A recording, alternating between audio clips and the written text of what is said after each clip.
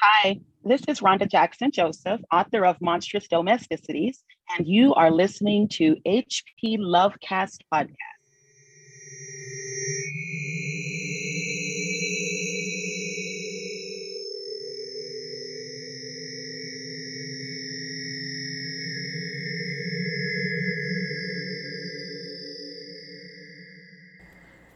Hello, and welcome to HP Lovecast Presents Transmissions, where we collect brief interviews by creators with new or upcoming projects. We'll open with the guest reading an excerpt from their project and follow up with an interview proper. Transmissions posts on the last day of each month. I am Nicholas Dyack, pop culture scholar of Peplum films, industrial music, horror studies, and the editor of The New Peplum from McFarland. And I am Michelle Brittany, editor of James Bond in Popular Culture and the Bram Stoker-nominated Horror in Space. I write on all things pop culture with special emphasis on the horror and spy genres. Nicholas and I co-edited Horror Literature from Gothic to Postmodern, also from McFarland. This is a very special episode of Transmissions, as all of our guests are alumni from our Anne Radcliffe Academic Conference. First, we will be joined by Farrah Rose Smith, who will be discussing the re-release of her short story collection of One Pure Will. Next, Rahel Sixta Schmitz talks about her debut and her very topical nonfiction book, The Supernatural Media Virus, Virus Anxiety in Gothic Fiction since 1990. We conclude by interviewing the very prolific Kevin Wetmore about his newest scholarly tome, Eaters of the Dead. Farrah Rose Smith is a New York-based author, scholar, reviewer, and literary agent. Her work has appeared in a variety of journals such as Vestarian and Dead Reckonings. She has penned the novellas Anomia and The Almanac of Dust and Eviscerator. Her short story collection of One Pure Will was originally released in 2019 by Aegis Press, but has recently been re-released in an expanded edition by Trepidatio Publishing. So I will be reading an excerpt from the title story of the collection called Of One Pure Will. Here come the 8-string days of autumn, dreamlike and quivering, glowing above me. The moon rolls back as solitary and as quiet as my daughter was. Gloom moves through these villages. Willows sigh to the ground, their branches weeping as one weeps upon the death of a child.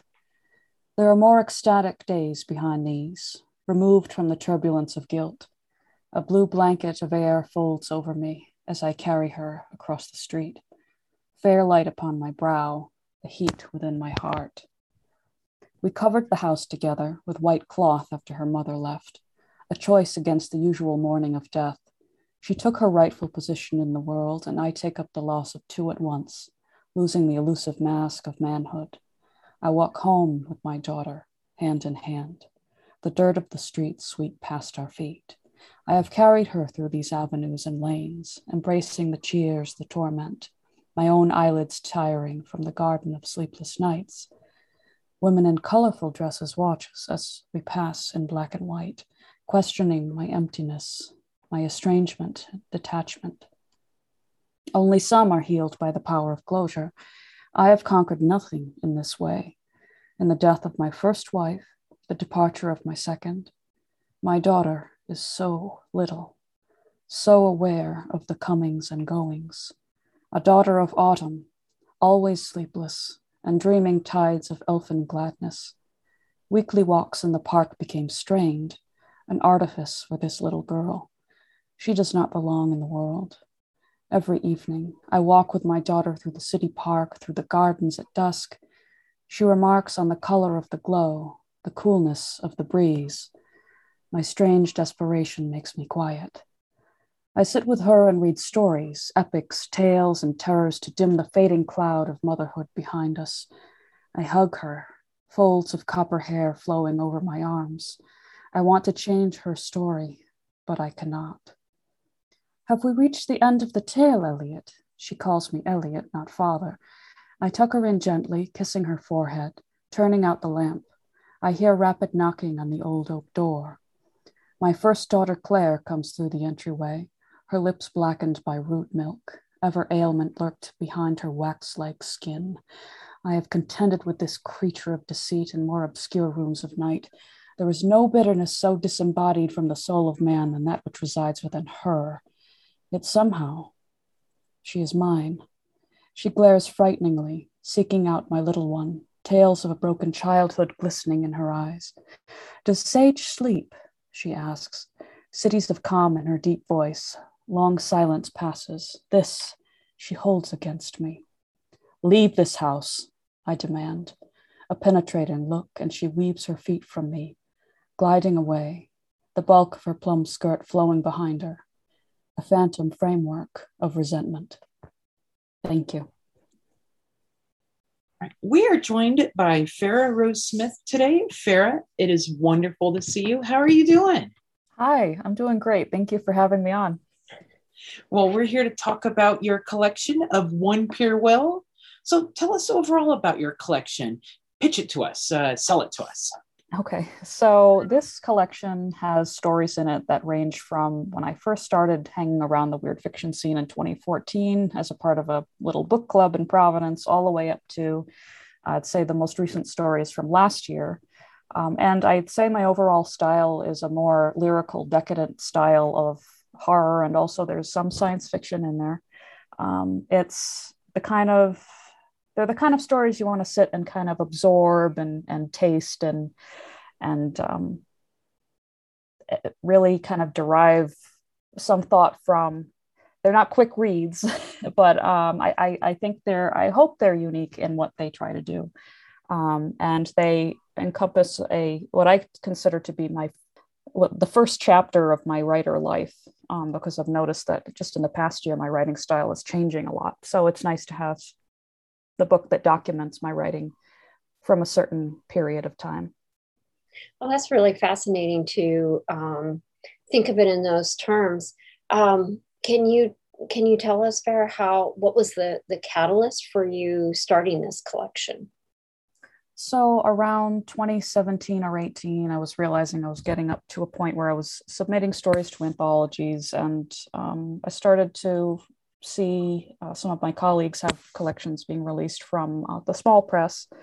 And that was really encouraging to me to see that the people who I'd been kind of striving with along the way were also making these next steps towards pulling a collection together. So I initially gathered the stories that I had at the time, and I went to a few small presses. Didn't work out for a while, and then I did have an initial version come out from Aegeus Press. So that was kind of the first stage of trying to pull it together. And then this kind of second stage is it's coming out from Trepidatio Publishing. I worked with the editor, Scarlett Alge, who was a wonderful editor. I had reached out to her about the possibility of bringing it back. And so, which, it's nice when a collection can have two lives and reach different audiences. Now, since this is a re-release, did you have to do like any edits or changes or updates or additions to this collection? Yeah, so the original collection from Aegeus was a collector's edition. It was a beautiful book, but there was a limited number. I think there were like 300 copies. And it was great, but it didn't get to all the people I really wanted it to get to. So this second time around, I have 5 new stories of newer works that are, I think, a little bit more reflective of what I'm writing like now, or serve as kind of a bridge between the first era of writing and this new one. And yeah, that's pretty much the only difference. I mean, there's a new cover from Don Noble. He did a really beautiful cover for this. Sean Leonard went through and did additional edits.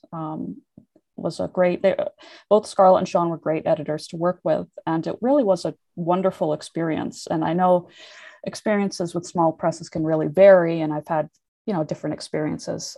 So yeah, it was really wonderful to pull this one together. So the first edition is an out of print limited edition? It's not out of print. I believe there are still copies available. The rights went out, a year after it had come out, so I was free to find a press that could put it out on a broader basis.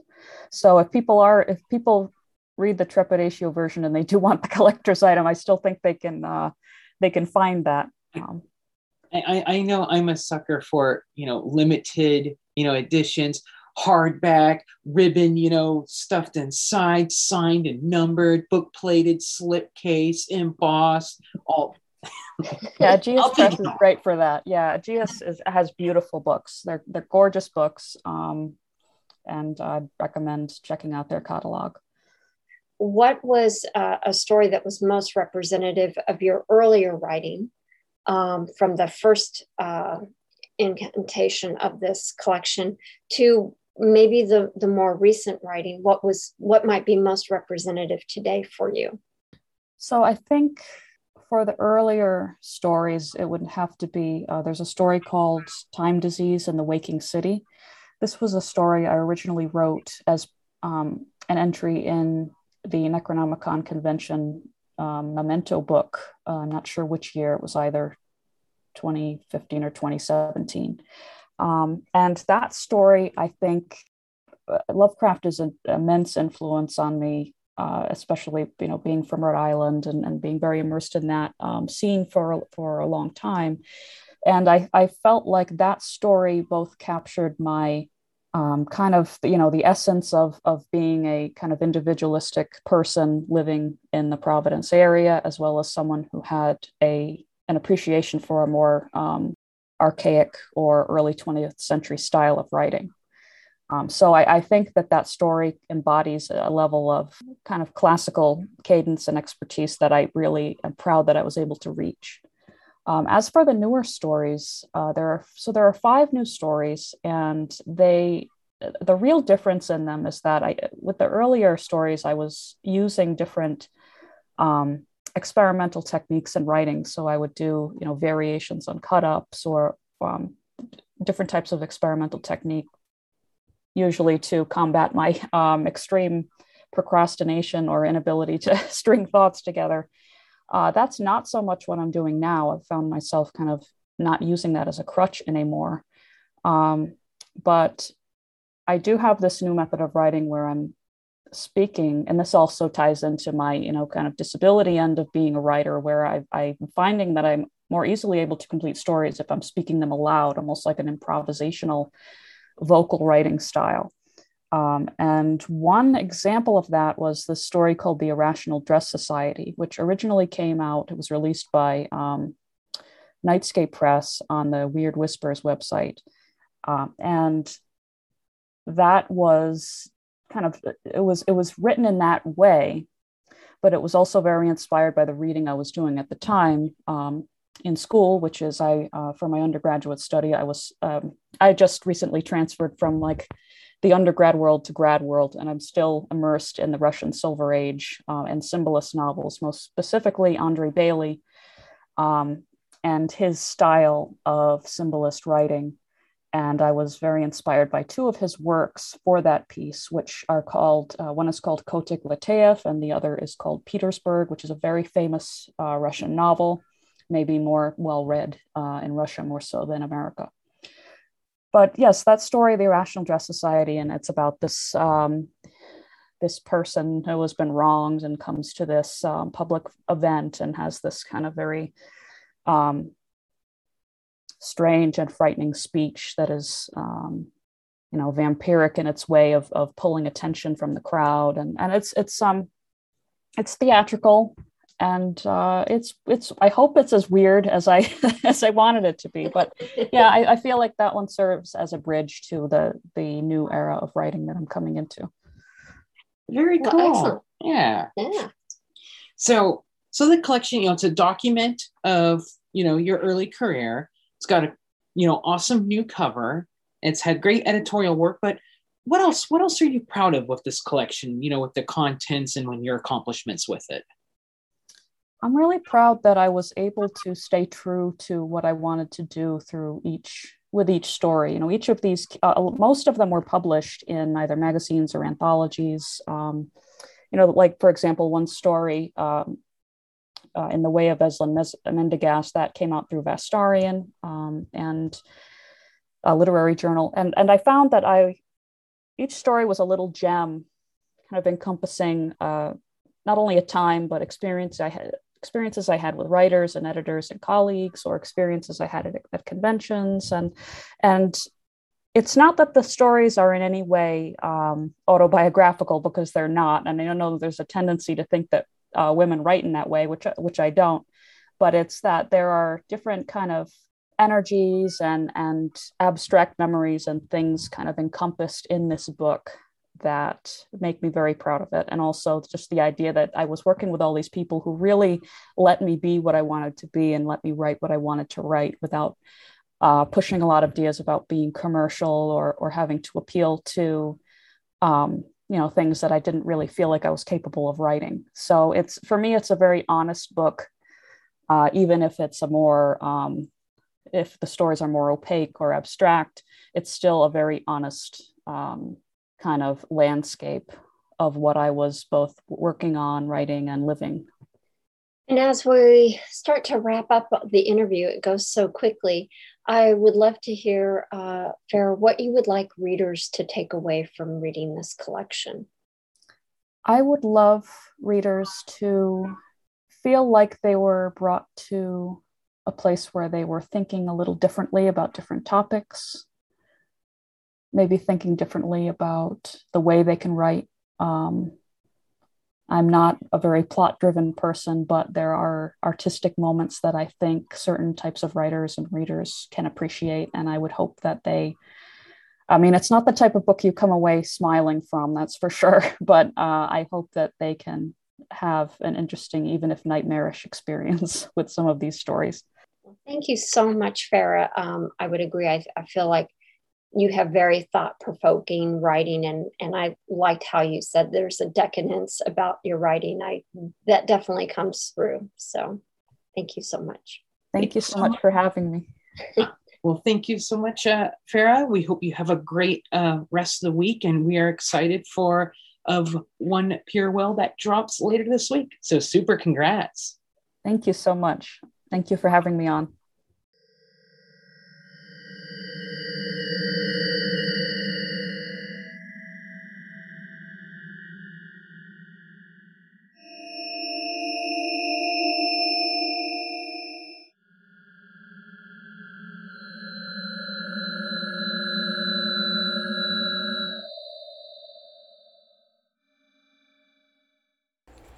Our next transmission is from Rahel Sixta Schmitz.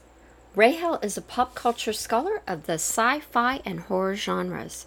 She is a member of the German Lovecraft Society and writes to a variety of journals and periodicals. Her debut work, The Supernatural Media Virus, Virus Anxiety in Gothic Fiction Since 1990, was just published this summer and finds extreme topical relevance in our pandemic times.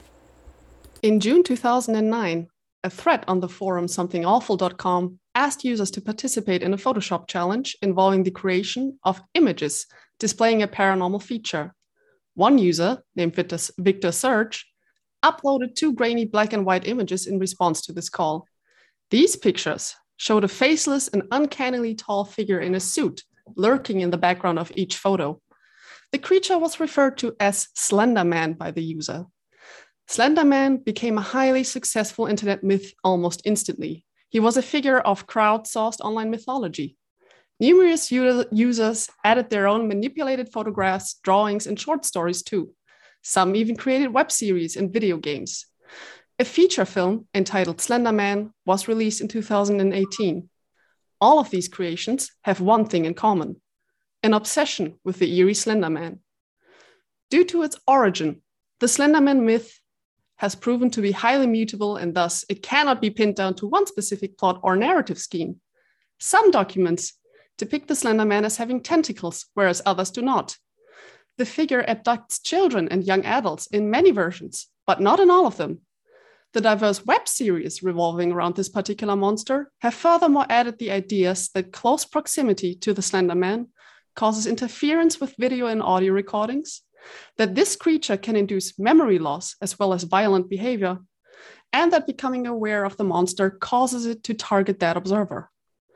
The Slender Man is essentially a modern reincarnation of the tale of the boogeyman, adapted to new media technologies and infused with an uncanny notion of contagion. Slenderman travels through the links and nodes of social media networks such as YouTube, not unlike a computer virus, in order to find new victims, thereby revealing the otherwise invisible ties between users throughout the story world. The Slenderman myth is an excellent example of a trope that has occurred repeatedly in Gothic fiction over the past decades, and that I define and discuss in detail in this book. This trope is the supernatural media virus, a paranormal entity that follows the logic of contagion and that exploits modern media as well as society's interconnectedness in order to spread its malevolent influence. This trope conjoins two cultural key metaphors, the virus and the network, and pairs them with media technologies. This study explores how depictions of the supernatural media virus reflect on, negotiate, and ultimately shape anxieties regarding today's network society. An excerpt from the introduction. Welcome to HP Lovecast podcast. We're joined by Rahel. Guten Tag, Rahel. It is so wonderful to see you. It's nice seeing you too. Well, Rahel, you just had your debut book come out, The Supernatural Media Virus, Virus Anxiety and Gothic Fiction since 1990. So tell us all about it. Okay, so to sort of give you the high-level overview, the book is about a trope that I call the supernatural media virus. So what I noticed is that since roughly the 1990s, in Gothic and horror fiction, there's a very specific recurring theme, namely the confluence of deadly viruses, uncontrollable networks, and uncanny media. So essentially what we have in these fictions, viruses and networks, or to be more precise, virus and network metaphors, are paired with a deep and underlying media anxiety. What we have there is uncontrollable networks of all kinds, media networks, travel networks, computer networks, in which viral monsters proliferate, and they often do so by means of modern day media technologies. So the most famous example for that, of course, is the Ring franchise, where we have a essentially very classic ghost, which is Sadako or Samara, depending on whether you're talking about the Japanese or the American movie version. And that ghost behaves like a virus by spreading its curse by means of a deadly videotape. So everyone who watches that videotape will die after 7 days unless they copy it and pass it on to somebody else. That is clearly the logic of contagion that is at work there. And that is a very specific example for the supernatural media virus. But other narratives that I discuss in this book are the BBC mockumentary Ghostwatch from 1992, which is really excellent. I can highly recommend it. Then the novel Marksy Danielewski's novel House of Leaves, as well as its transmedia extensions. So it was released in 2000 along with a companion music album and a companion novella. And finally, I discussed the Japanese horror movie Cairo from 2001, as well as its American adaptation, Pulse from 2006. So those are all examples of what I call the supernatural media virus, where we have a monster that spreads its malevolent influence like a virus, using networks and media technologies as vectors of transmission. You know, that makes me nostalgic for when I was a young kid and had HBO in the 90s. There was this movie that always played. It was called Ghost in the Machine. And it had, who's the lady that played Indiana Jones's? Karen Allen? Karen Allen in it. But it's about a serial killer whose MO is he kills by getting someone's like phone book, and he kills people in the phone book, but he dies. He's in the cable. Yeah, he just goes around killing people through, uses a digital phone book and stuff like that. It just made me think of that really old, I don't even know if you would call it a slasher film because it was, all tech based. Yeah. That makes me feel nostalgic for that film, just hearing that. Yeah. Can you tell us what the catalyst was for this project that seems to have been with you for a number of years now? It has been with me for a number of years. By now it's round about 6 years. But the funny thing is, this whole project started actually with research that I did for an entirely different research project. Namely, I was working on a piece on haunted house fictions, which I absolutely love. And doing that research, I kept stumbling upon haunted house tales that had an element of virality to them. So where the curse of the house didn't seem to stick to the house in itself, but it seemed to infect people. Again, House of Leaves is a very fine example for that, but also the horror movie Ju-On, so The Grudge. And this then turned out to be a research avenue entirely of its own, viral haunted houses. Only that over time, the research got detached from haunted houses. So that left me with a project on viruses, networks, and media.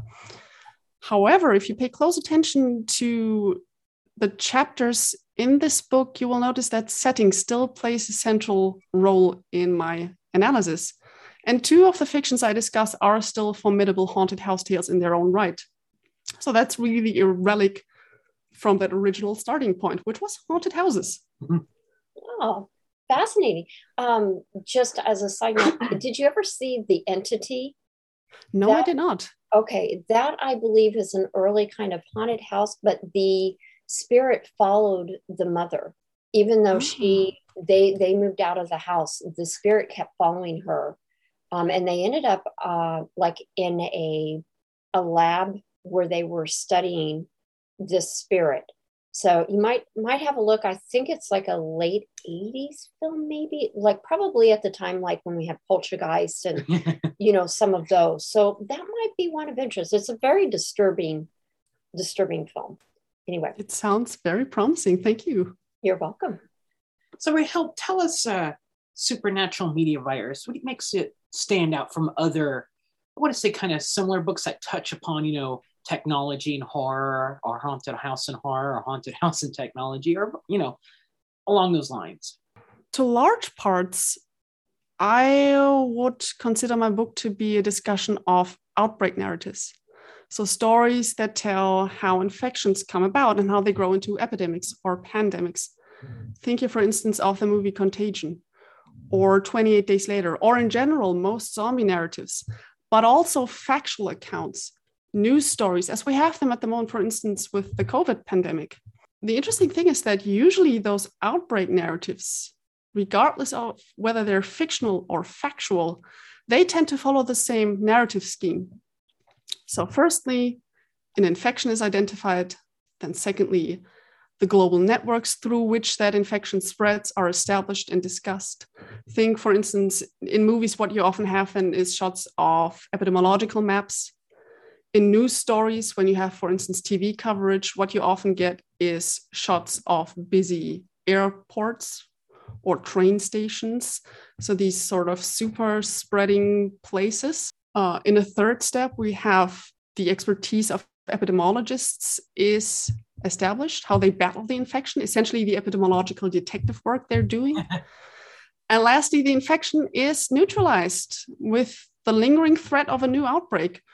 Of course, this last step does not always take place. For instance, in zombie narratives, it's usually the complete apocalypse that we have. But again, the interesting thing is that those steps, they apply to both fiction and nonfiction ways of how we tell stories about disease and disease outbreaks. Now, what makes my book unique is that I do not restrict myself to that medical or medicalized perspective, focusing explicitly on biological infections. Instead, what I show is that you can actually take this narrative structure of the outbreak story and apply it to non-medical infections in fiction as well. Casting an eye on these non-medical infections tells us a lot about how we view our world at the moment, which fears we express in fiction.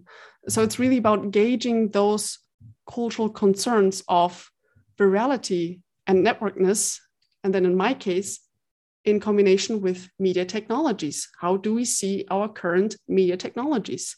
I do like the idea where you incorporate detective work in that, when you got the scientists around doing the equivalent of the Victorian era Sherlock Holmesian type detective work, but guys in lab coats in the lab. I think that's cool.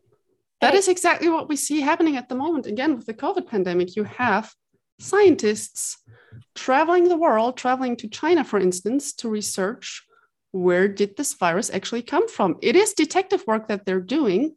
At least it's detective work how it's framed in news coverage. Yeah, and I think going back to your point at the beginning about how supernatural media virus as a trope, how that actually fits in and is an interesting way and very intuitive way to actually look at the subject matter and just kind of looking at what's happening today as tropes that we've had before. So that's it kind of brings it all back together. I'd love to hear, what are some of the elements that you're most proud of with this project, besides getting your doctorate? Congrats. Congratulations. Thank you.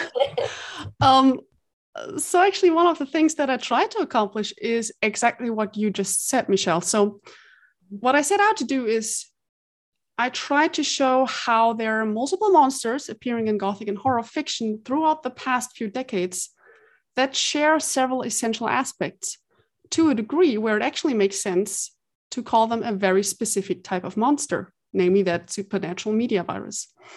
I mean, each narrative that I discuss features a monster that also could be referred to as a ghost or a haunted house. So they all have some kind of Gothic heritage.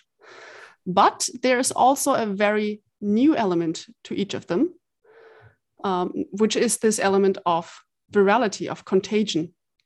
And by coining the phrase of the supernatural media virus, by calling it a trope, a recurring theme, I try to make it possible to really focus on these new features and these new concerns that these monsters bring to the table.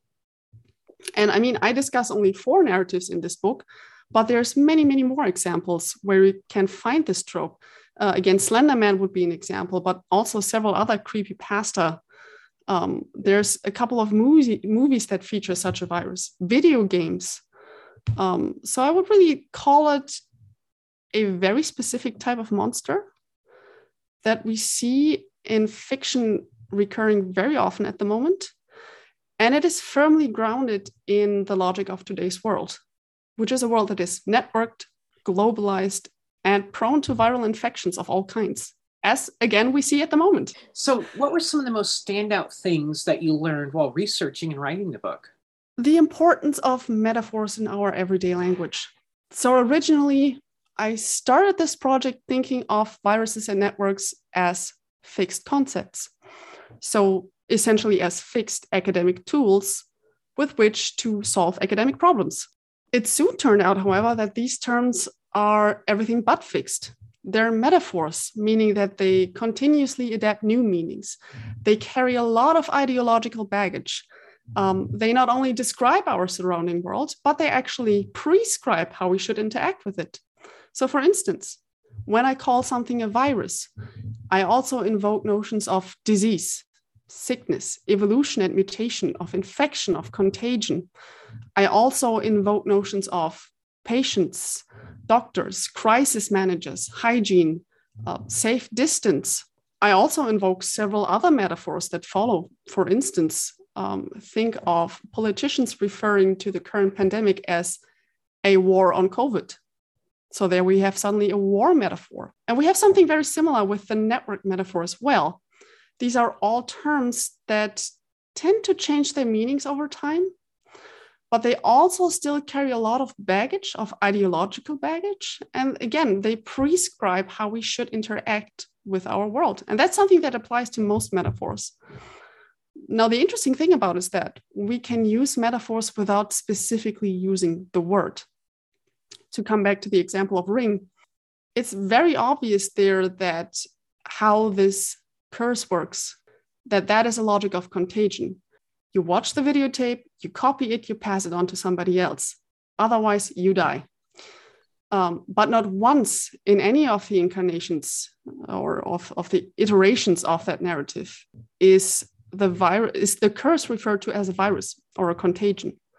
So what you see happening there is that metaphors can do their thing, again, where they prescribe a certain worldview, where they carry all that meaning with them.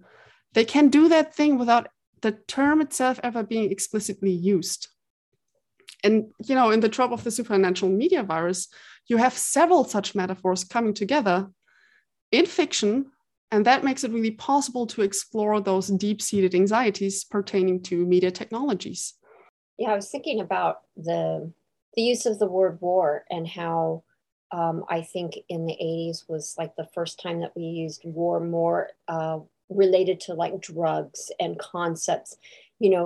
Enemies that could not necessarily be seen, could not easily be identified, and things like that. So this fits perfectly within your discourse. It also adds a shade of jingoism as well. Mm-hmm. Yeah. Rahel, what do you want readers to take away from reading your book? A curse passed on? Is that how the book operates? Well, that ought to just encourage a lot of people to go out and read it then, right? Take the challenge. No, the trick is you shouldn't read it out aloud while, reading it backwards. Mm-hmm. You should not do that. And not in front of a mirror, right? Nope, never. So ideally, or what I hope to happen, is that readers will remember three things in particular. Firstly, again, the importance of metaphors in our everyday language. So think critically about those terms that we use. What does it mean to call a video viral? What does the sentence, everything is connected to anything else, actually mean? But also all these other metaphors, such as, for instance, the war on drugs or the war on disease. What is entailed in those metaphorical phrasings? So that will be one thing. Another thing would be similarly to question critically that outbreak narrative that I referred to earlier, to really pay close attention to those narrative mechanisms at work, how disease outbreak is framed in fiction, but also in news coverage, for instance. And lastly, of course, I hope that readers keep an eye out for all those exciting viral monsters in Gothic fiction, because I think they're fascinating and a lot of fun. So Rahel, we're coming up to the end of the interview, so we got to ask, what's next for you? So currently I'm working on an edited volume on the cultural reflections between H.P. Lovecraft and Germany. All right. Cool. Yeah, it's going to be back on. it's going to be a German language volume, but we already received abstracts for many exciting essays. We have essays discussing cosmic horror in the context of German philosophers such as Nietzsche. We have essays focusing on Lovecraft's image of German persons as we find them in short stories such as The Temple. We have papers that discuss German comics and graphic novels, German film, of course, also the RPG Call of Cthulhu. So there's really a lot of fascinating topics there. And I think it's going to be a very interesting, but also a much needed volume, at least in the world of German academia. I gotta ask real quick, just for a film studies perspective, is there anyone writing about, taking the Berg film and applying it to Mountains of Madness? Not as I recall right now at this moment. We do have one abstract discussing ecological horror and The Color Out of Space. Cool. Film adaptation, which makes a lot of sense. And a follow-up question, Rahel, will this be an edited volume that will be translated into English for our English listeners? So there's no plans for that so far, but I mean, if we find someone interested in, collaborating on that, because this is a project that is hosted by the German Lovecraft Society, and they're always also seeking international collaborations. So I'm just leaving that suggestion here in the podcast. Okay. So listeners out there with their own imprints want to, publish a translation in the next couple years, reach out to Rahel. Exactly. Please do. Well, Rahel, vielen Dank. Thank you so much for coming on our podcast to talk about your debut. We hope it's super successful for you. It's extremely topical, extremely relevant, and also fun. Thank you very much.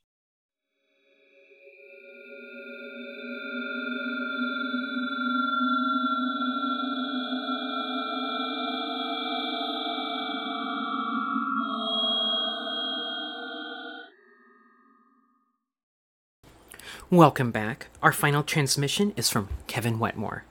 Dr. Wetmore is a professor of both the theater and of pop culture studies. He has authored, co-authored, and edited numerous tomes, including Post-9/11 Horror in American Cinema, Uncovering Stranger Things, The Empire Triumphant, and Portrayals of Americans on the World Stage. In this episode, Dr. Wetmore will be talking about his newest book, Eaters of the Dead. This is the introduction to Eaters of the Dead, called The Fear of Being Eaten. We have an atavistic memory of being prey, a fear of being eaten alive. From Jonah and the Whale to Little Red Riding Hood to Jaws, every culture tells stories about being devoured alive. As scholar David Quammen reminds us, among the earliest forms of human self-awareness was the awareness of being meat. Yet there's another fear of being eaten, one that occurs after death. Similar to our fear of being eaten alive, every culture has stories of corpse-eating monsters. Historic tales of cannibalism or chronicles of bodies being consumed. Vampires, werewolves, and other shapeshifters, ghosts, and zombies are the cool monsters. They're popular both in myth and pop culture. Corpse eaters, far less so. And yet the cultural history of monsters is replete with eaters of the dead, from the Cyclops and ogres to ghouls and wendigos. Death the Devourer. Philip Henslowe, the Elizabethan theater entrepreneur, whose diary provides much information about English Renaissance theater, furnishes a list of props owned by the Lord Admiral's men, one of the preeminent theater companies of the day. In storage in Henslow's Rose Theater in March 1598 includes one Hellmouth. A leftover from the medieval theater, the Hellmouth is a mechanical prop symbolizing the entrance of hell in the form of a giant demon's mouth. Christopher Marlowe's Dr. Faustus is dragged into a hellmouth at the end of the play that bears his name. Many medieval mystery plays end with the Last Judgment, in which sinning souls damned for eternity are heaved into a hellmouth on stage. The image of an enormous mouth eating the dead became common in medieval iconography as well. It neither bites nor chews, but swallows the dead whole, taking them to hell. The hellmouth remained a potent image in European art for half a millennium. Death itself is a devourer. We are eaten by death. When not being consumed by death itself, we are consumed by a number of things after death.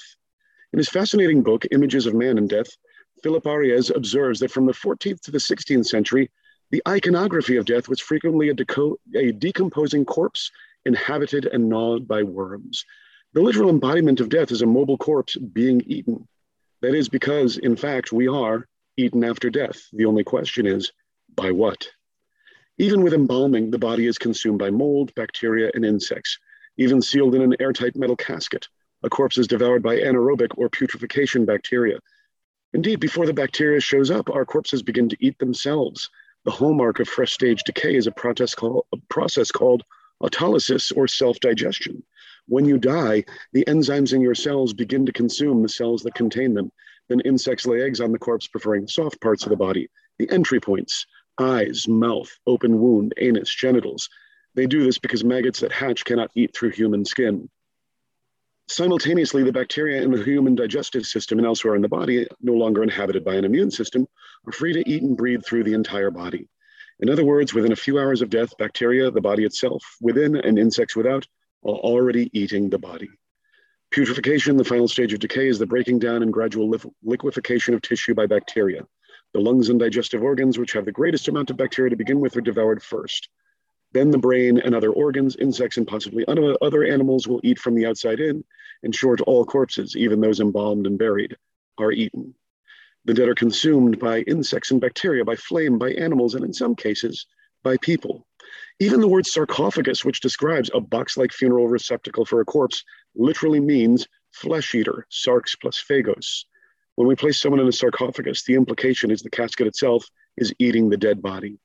The end result of death is to be eaten by, well, something. By extension, we have a history of imagining and creating beasts that eat the dead. People who witness corpses being scavenged by dogs, vultures, hyenas, and other animals can imagine monstrous beings that do the same. Through recorded human history, we hear tales of survival cannibalism. Sometimes during periods of famine or food scarcity, the only food available is people who died of starvation before you. Whether sailors stranded in a lifeboat for months, populations undergoing famine during war or winter, or people trapped in the mountain awaiting rescue, history is full of tales of people forced to eat the dead to survive. From the Donner Party to the Great Hunger of Ireland, to the plane crash that stranded the Uruguayan rugby team in the Andes in 1972, We know the names of those who eat and those who were eaten. We know the tales of criminal cannibals, those who choose to eat the dead for a number of reasons. There is a reason the world knows the names of Jeffrey Dahmer, and that Ed Gein inspired not one, not two, but half a dozen films, including the Texas Chainsaw Massacre, Silence of the Lambs, and Psycho, not to mention the lesser-known Ed Gein and Ed Gein the Butcher of Plainfield. We are drawn to tales of depraved cannibals. Death, both our own and that of others, causes anxiety and fear. Death is not the end, however. How the body is regarded and treated, especially symbolically and mythically within the culture, reveals how society understands death in the body. Is my body myself? How should my body be disposed of after my death? What should I fear happening to my corpse? Why are Westerners as a culture appalled by the idea of their bodies being eaten? And from there, we go into a journey about Wendigos and ghouls and celebrity cannibals, Aswang, Jin Kiniki, Rakshasa, anyone and everyone who has eaten a corpse. All right, we are joined by Kevin Wetmore today. Kevin, how are you doing, sir? I'm well, thank you. As you can hear, I'm getting over a cold, so it gives me that light FM voice, but otherwise I'm doing well. How are you two? We're doing very well, Kevin. It's great to see you, and thank you again for being part of HP Lovecast Presents Transmissions. Well, it's an honor and a pleasure. Great to see the two of you as well. Well, we're excited to talk about your new book, Eaters of the Dead. So tell us about it. Pitch it to us. Tell us overall, what is Eaters of the Dead? Eaters of the Dead is a survey of corpse-eating monsters and sort of a history of cannibalism. It was rooted in the idea that virtually every culture has some kind of cannibal-eating monster. So we look at ghouls, wendigos, we look at cyclops. A little bit of the impetus in my other life, I'm a theater professor, and so there are some great plays out there, like Seneca's Thyestes, Euripides' Cyclops, and of course Shakespeare's Titus Andronicus, in which people are drawn into cannibalism without their knowledge. And to me, that's sort of the most terrifying thing, is not that you're a cannibal, but that you are made a cannibal by someone else, not unknowingly, and then they're like, hey, you just ate your dad. So it's, to me, that sort of struck me as a unique area of horror that no one had ever really looked at. And it sent me down a series of whole dark paths. So we look at everything from Lovecraft's stories about ghouls to the story of the Donner Party, Alfred Packer, the Colorado Cannibal, Sweeney Sawney Bean, Sweeney Todd. But we also look at Jin Kiniki, Australian cannibal demons, hungry ghosts from China, Rakshasa from India, the Wendigo, the indigenous monster of North America, and everything from sort of Jesuit accounts of Wendigo to then psychologists talking about Wendigo psychosis, to contemporary appropriations of Wendigo that are problematic because it's people appropriating First Nations culture to sort of create a Western monster, which isn't really what it is. So it's really about a book at heart about all the reasons why people eat corpses and don't want to be eaten. And Kevin, I mean, it's such a vast amount of mythologies out there, but what was the catalyst for you for this book? The catalyst was twofold. One was, as I mentioned earlier, all these cannibal plays out there. And as a theater guy, I'm just like, why do we keep putting this on stage? What is the big fascination about eating corpses in the theater? But then as I began looking around, and Reaction, the publisher, has a wonderful series on cultural history of monsters, and they had books on vampires and shapeshifters and ghosts. And it just occurred to me, why is there no book on ghouls? Why is there no book on Wendigo? And it started me thinking about corpse monsters and corpse-eating monsters, because I have a soft spot for the ghoul. And it just occurred to me, no one's ever written a history of corpse-eating monsters before. So I started going down that dark path. It was a 2.5-year process. I took my family on a family vacation up to Donner Pass. We went to all the places between Sacramento and Tahoe with Lake Truckee and the Donner campsite, where, just as a side note, one of my favorite things ever, there's a big sign that says Donner Picnic Area. And I'm like, who named this? Like, who thought that was a good idea? At the very least, clearly not someone with a sense of humor, or maybe someone with a sense of humor. So, and the nice thing about being an academic is I have credentials that would allow me to get into archives where I'm like contacting people in Germany or in England and saying, you have this book that's all about cannibalism in the New World that was written in 1539. Can you take a photo of these plates and send them to me? So it's just sort of fun to research and see all the different cannibal stuff out there and the connections between it, and looking at, I mean, I keep talking about cannibals, but when I say cannibal monster, that's really a sort of wrong name for it. It's corpse eating monsters. Cannibalism is when you eat your own species. So corpse eating is just when you eat the dead. So as the title suggests, Eaters of the Dead, it is about corpse eaters, not cannibals per se. It's just cannibals are human corpse eaters. So we look at Jeffrey Dahmer, we look at Alfred Packer, the Uruguayan rugby team featured in the book and the film Alive, and sort of what these are people who have actually eaten corpses, and what do they say about how do they approach it. So the idea was to try and be as respectful as possible. This isn't sort of a lurid tell-all of, and here's something that just devours livers, but sort of a larger snapshot of why cultures do this. And we sort of begin with looking at the idea of sky burial that in Tibet and in Persia, especially among the Zoroastrians, that fire is too sacred to burn bodies. The earth is too sacred to receive bodies. So we cut bodies up and feed them to animals, which is what the Tibetan practice of sky burial is, feeding it to vultures. And that's what the Towers of Silence in Zoroastrianism is. So rather than sort of lurid thing about, well, and here's a monster eating a body, it's about the looking at what happens to a corpse after death. And as I mentioned in the introduction, everybody's eaten one way or another, whether by the bacteria in your own system, insects, animals, flames, you are eventually consumed. So it's a book about corpse consumption, why it happens, and why we make monsters that just do that. I think you kind of alluded to this in your answer here, saying that comprehensive history of this, but I was going to say, for your book, what elements do you think makes it stand out from other books that deal with corpse eating or cannibalism? Because, I could think of like film studies book that looks like at Italian cannibal films, for instance, and individual critters or whatnot. Mm-hmm. And certainly I do deal with Italian cannibal films. All praise to Cannibal Holocaust, Cannibal Ferox, the Queen of Cannibal Mountain, all those wonderful movies. And then there are books out there. I think Bill Campbell is his name, has a great book called Bite Me, which is a history of cannibalism. And there are some really amazing books on cannibalism out there. But as I just alluded to in my answer, as you said, it's not a book about cannibalism. Cannibalism is a subcategory of corpse eating, and it's really a book about corpse eating. So whereas these other wonderful books deal with a very specific, Italian cannibal films, or a history of cannibalism, or cannibal myths of the New World, because when Columbus and the indigenous peoples of the America met, they both went away thinking the other was a cannibal. So for me, the interest is not just cannibalism, although the last two chapters deal with cannibalism, which is like eating like. The first 6 chapters are all about monsters that eat human corpses and stories of corpse eating. So it's less humans devouring corpses than why a corpse gets eaten. So if you like cannibalism, you'll find a lot here to like. That's a really weird thing to say out loud.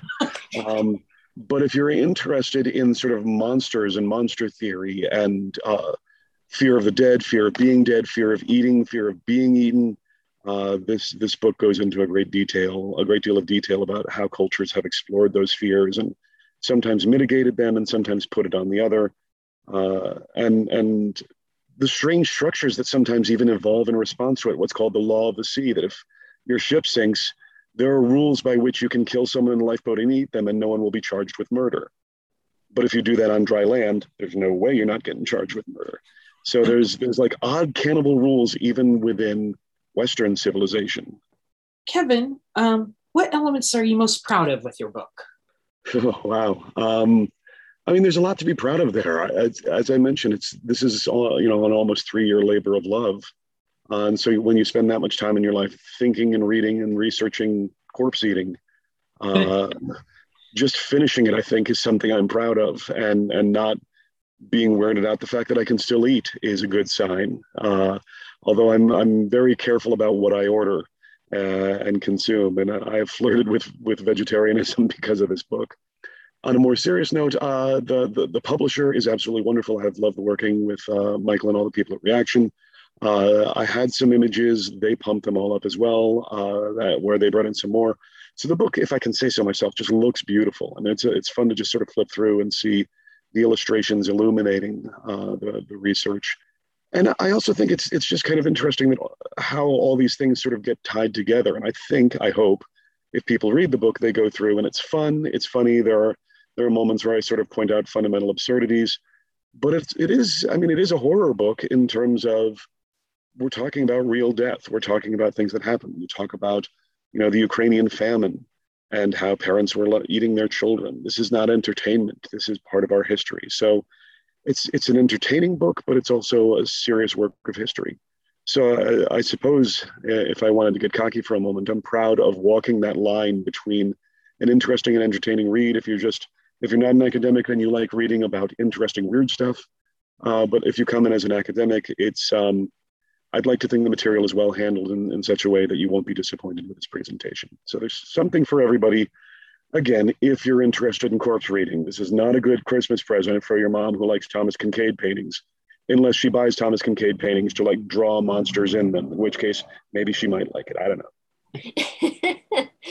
Well, Kevin, we've actually known you for a number of years, and we know how well read you are, and you have many degrees and handle many different subject matter very, very well.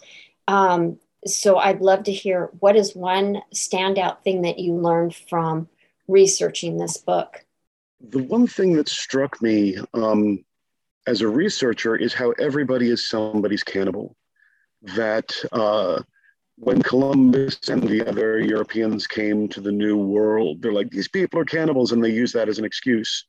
And when during the Middle Passage, European slave ships would show up on the coast of Africa, they would have pots boiling on deck, and the Africans would assume they were cannibals. They're like, why do these people have fires going on the ship unless they're eating people? And they assume that people who were being taken away were not being taken away as slaves. They were being taken away as food.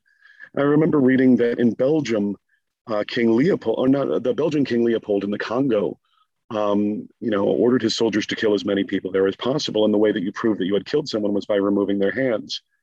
And so to the people living in the Congo, seeing all of these Europeans collect baskets of hands of the dead, they assumed they were eating them. So it's this assumption that, Belgians eat the hands of the dead. Obviously the reality was far worse, but this notion of virtually every culture, when they encounter another culture, fears that they're going to eat us. And how that proves to be a much larger metaphor in terms of consumption. I mean, that's the other thing I suppose that I learned is this idea of consumption was much larger than I thought it was, and what we mean to consume, to become one with, to take in. So you have animals, you have places in Pacifica where people put the bodies of their relatives in trees for Komodo dragons to eat. And I mentioned earlier the Towers of Silence in Zoroastrianism, where people very lovingly and spiritually lay out the bodies of their dead to be eaten by birds. And then the bones sort of ground down and kept on stones so as not to despoil the earth. So there's also this, what struck me as odd is how much of a spiritual exploration it became in terms of looking at how the legend of ghouls was formed, because ghouls were sort of the impetus behind the book in the first place. As I mentioned earlier, I'm a big ghoul fan, and ghouls don't get any love. But if you look, there are people like Caitlin Kiernan and H.P. Lovecraft and a number of others who sort of really kind of give the ghoul the love it deserves.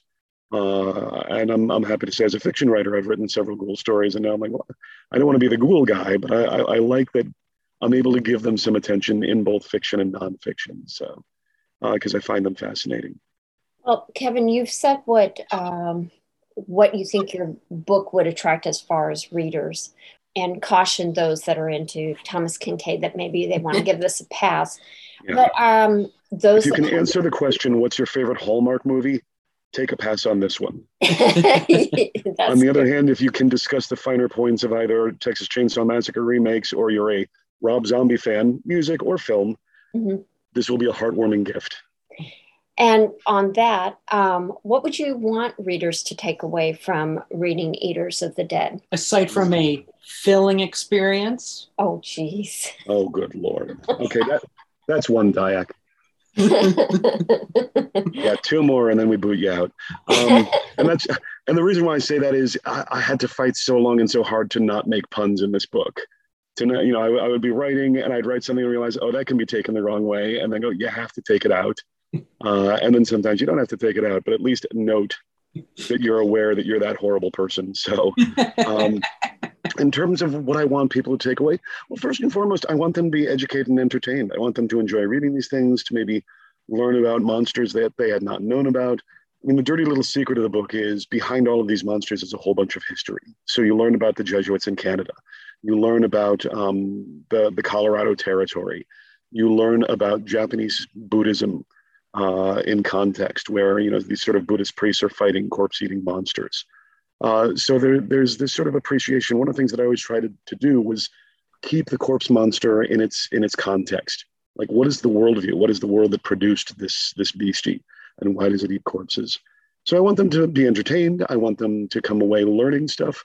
I want them to have a healthy respect for corpse-eating monsters.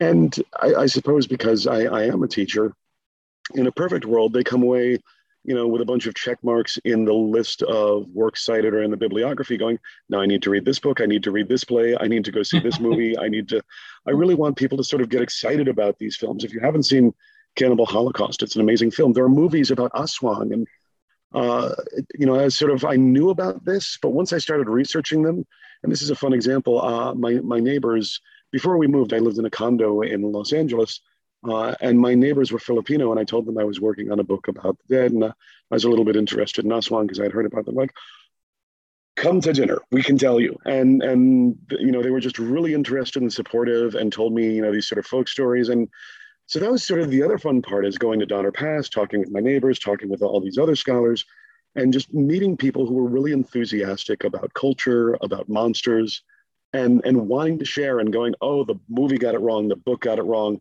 That's not even what it is. And recognizing how monsters change through time, that Algernon Blackwood's Wendigo and August Derleth's Wendigo are not the Cree or Ojibwe Wendigo.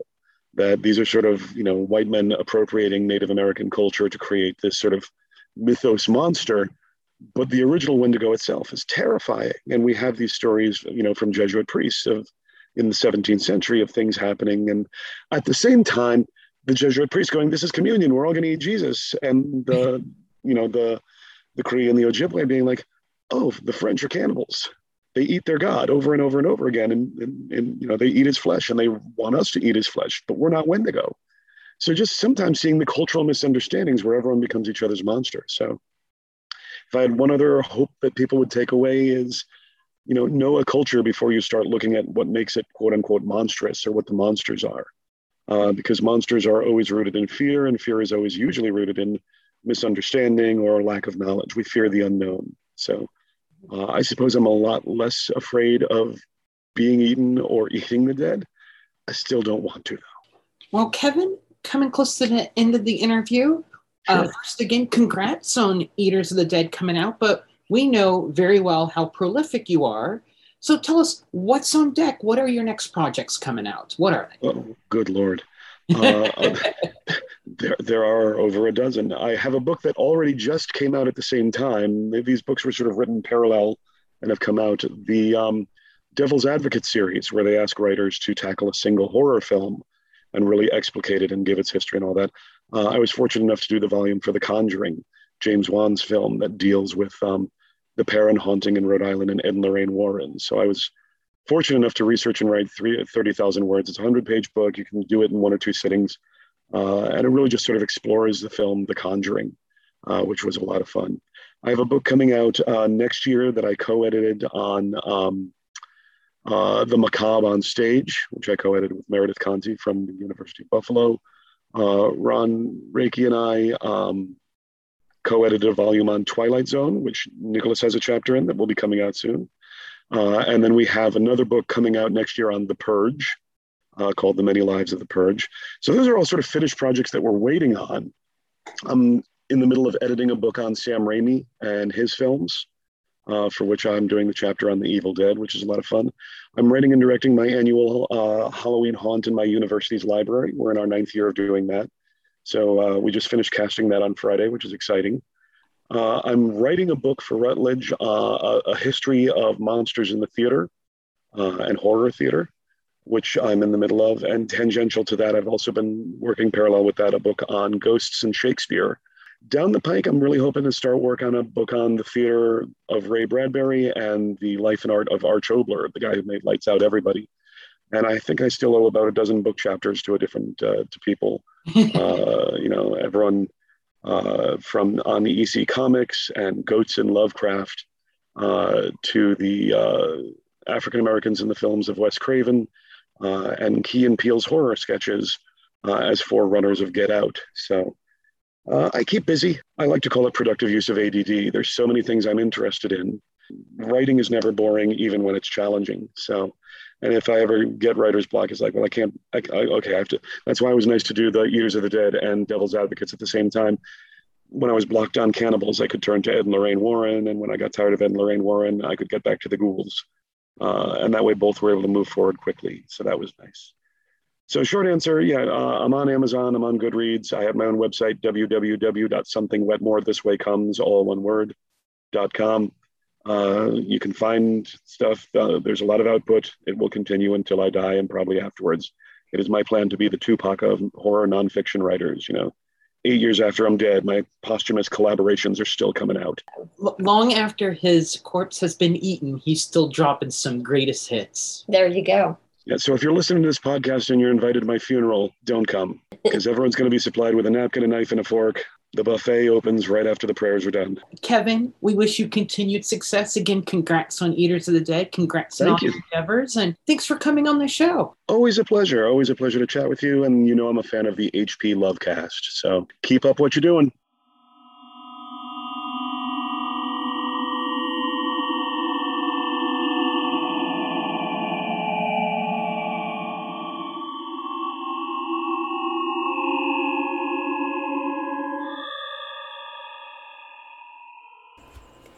And that concludes the final transmissions for this episode.